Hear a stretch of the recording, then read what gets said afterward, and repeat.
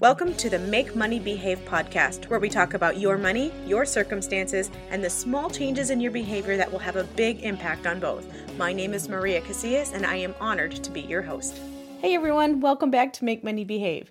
Today's episode is going to be a bit of a follow-up from a Facebook Live that I did yesterday. And in case you did not have a chance to see that video, I'm just going to do a quick recap here so you can kind of get an idea of where I'm coming from, and then you'll see where this is going. So I've titled this episode, 3 Important Lessons I've Learned from Building a Pool. Now I know that there are a lot more lessons than 3 that we've learned, and maybe someday I'll actually go through some of them, but today I want to stick with these particular 3. Now in this video that I was in yesterday, I started out by saying that I was sitting in my beautiful Baja shelf, soaking in the rays and drinking up the vitamin D. And then I turned the camera to show everyone that that was a bit of sarcasm because our pool is still in rebar phase. In other words, there are a bunch of just random bars and barbed wire sticking out, so there's absolutely no enjoyment going on inside said pool at this time of year. It is a beautiful 80 to 90, maybe 95 degrees where I live, so definitely would have been a great day to be able to just jump in, cool off a little bit, and then enjoy the rest of the day. And yet, that was not possible. The reason that this was so relevant yesterday was because yesterday was the beginning of the week where we were told that we were actually going to have the shotcrete put in. So if you're not familiar with pool builds, which by the way, 7 months ago, neither was I, shotcrete is basically the thing that puts concrete on it's basically the concrete that, turns it into something, a hard surface.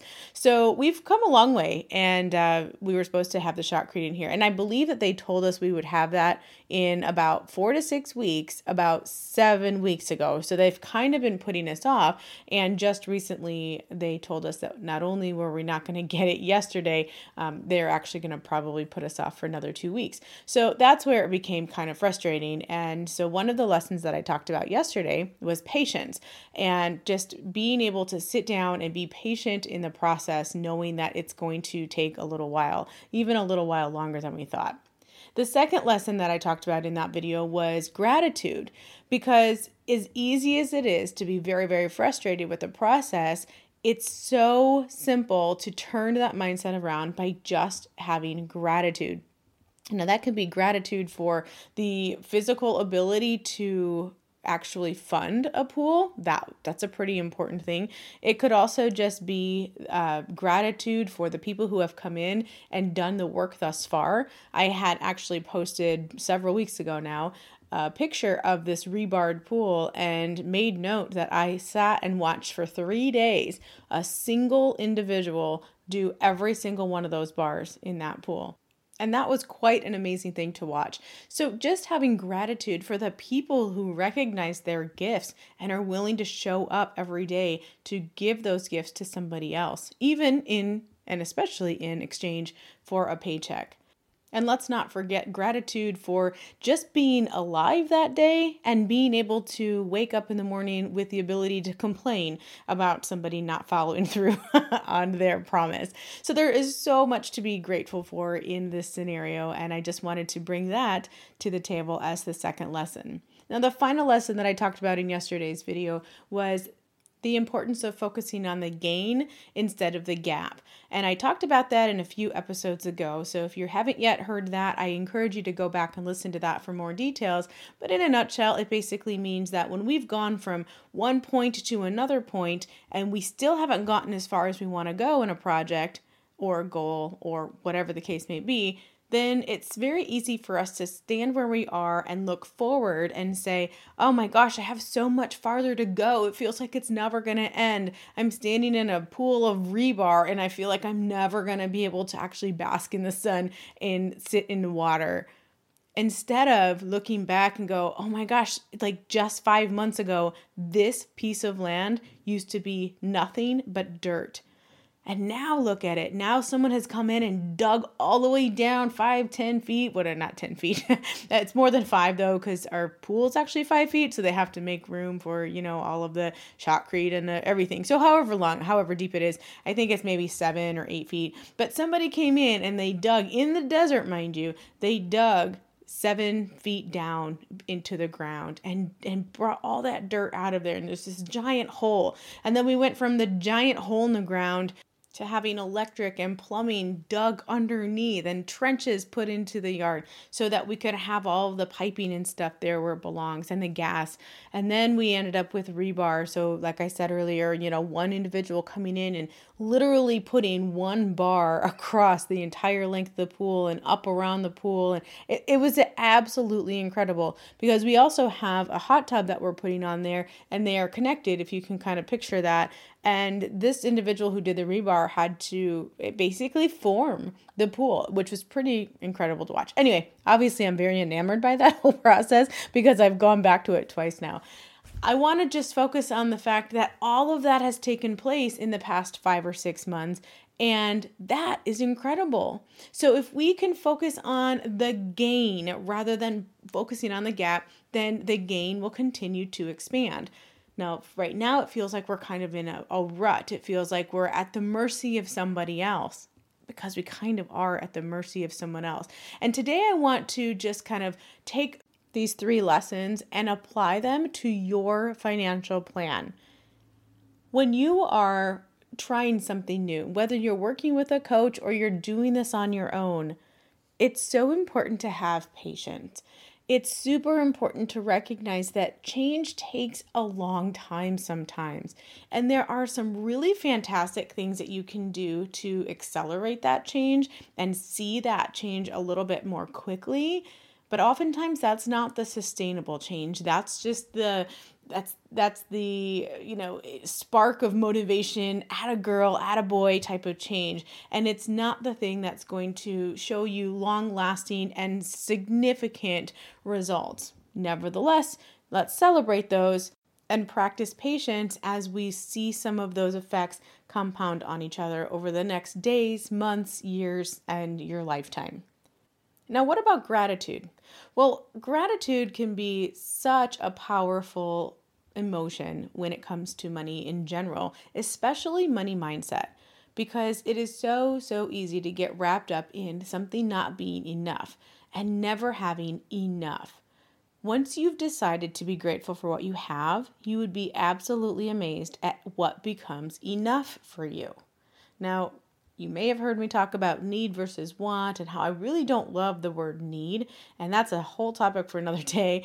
But I want to at least share with you that I think when we talk about something being enough, I don't mean it in the sense that, you don't need anything anymore, or even that it doesn't give you permission to want anything. It just allows you to be content with what you have and grateful for what you already have. So if you find yourself where you're in a process of whether it's paying off debt or trying to build up savings for your peace of mind fund, or even, paying off medical bills, for example, it's very easy to get down and just frustrated if you're, let's just use that last one, paying off medical bills, because I'm still doing that right now. I have a daughter who's 2 years old, by the way, and I'm still getting medical bills for her birth.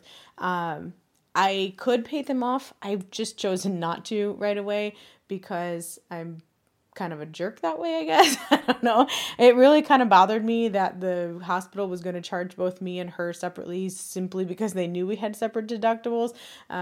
So anyway, since we're not getting charged, any interest on any of it, I basically told the hospital that they can send me a bill for $300 every month for the rest of the duration of, when it's paid off. So here she is almost 2 1/3, maybe 2 1/4.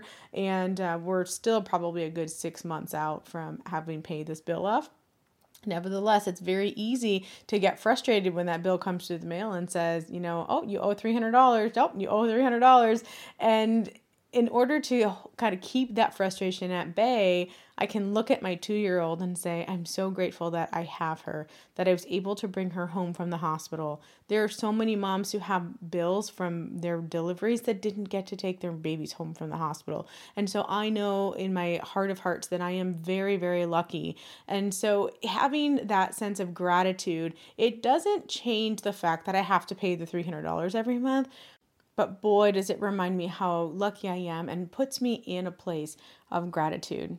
Now, the final thing, and this is probably the most important piece of this entire episode, when we're talking about focusing on the gain versus the gap when it comes to your money plan, it really is such an important lesson. You guys, your money for life plan, that's what I like to call it, is set up literally for life.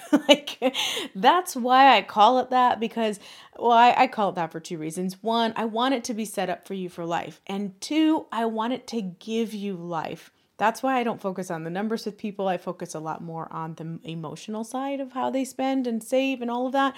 But that's, again, another episode for another day. Today, I want to just say that when you are developing a money for life plan, and we're hoping that you live a nice long time, it really is a long game. And it's going to be so tempting to say, well, I'm 35 now, or I'm 25 now, or I'm 55 now, and I have so much farther to go in my money for life plan. I'm nowhere near having $1 million saved up. If you're ascribing to the accumulation plan, a lot of people use $1 million as what they want to accumulate. Or you might say, I am nowhere near having what I need in monthly cash flow in order to make my life work the way I want it to work. That's for the people who ascribe more to the cash flow plan. Either way, it's very easy to, and tempting even, to get wrapped up in, I'm not near this thing that I want to be at. Instead, what I encourage you to do is look back and go, where did I start? And how far have I come? Maybe you don't have $1 million in assets. Maybe you have $500,000 or $750,000 or even $250,000.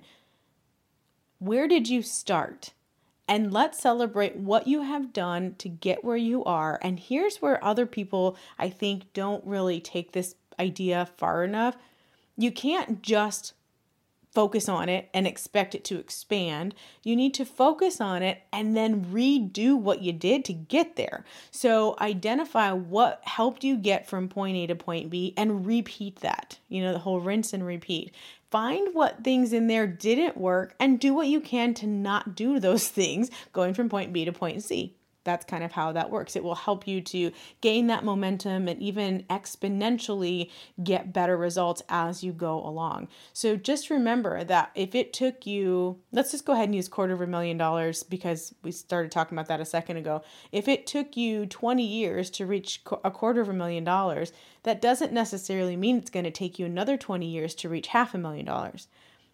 If you are able to identify and capitalize on the lessons that you learned in that first 20 years, it might only take you 15 years or even 10 years to get your next $250,000. And then it might only take you 5 years to get the third $250,000. You see how that works? If you're continually building on the lessons that you had before, it's not going to be linear in time. It's actually going to be a little bit more exponential.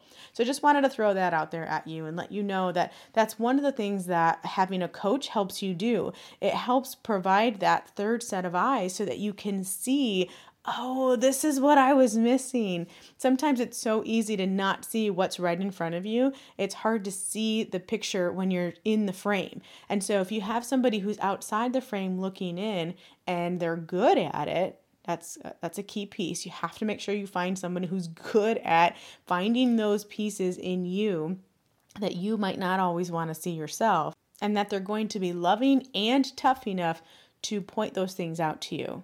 Once you have somebody like that who's looking at your frame with you, you will get those results even more exponentially quickly than somebody who's just trying to go at it on their own.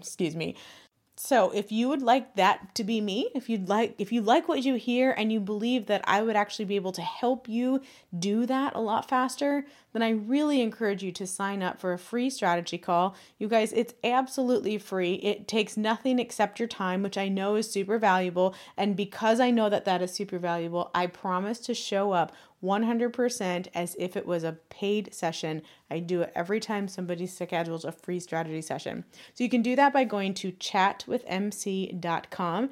My calendar is available. It's filling up fast, and so you might start to see a little bit less availability. So the sooner you have a chance to do it, I say go ahead and do it. As always, I appreciate you tuning in today, and I look forward to our next strategy session together. I hope you guys have a great rest of your day. Go out and make those lessons happen. Take care. Bye-bye.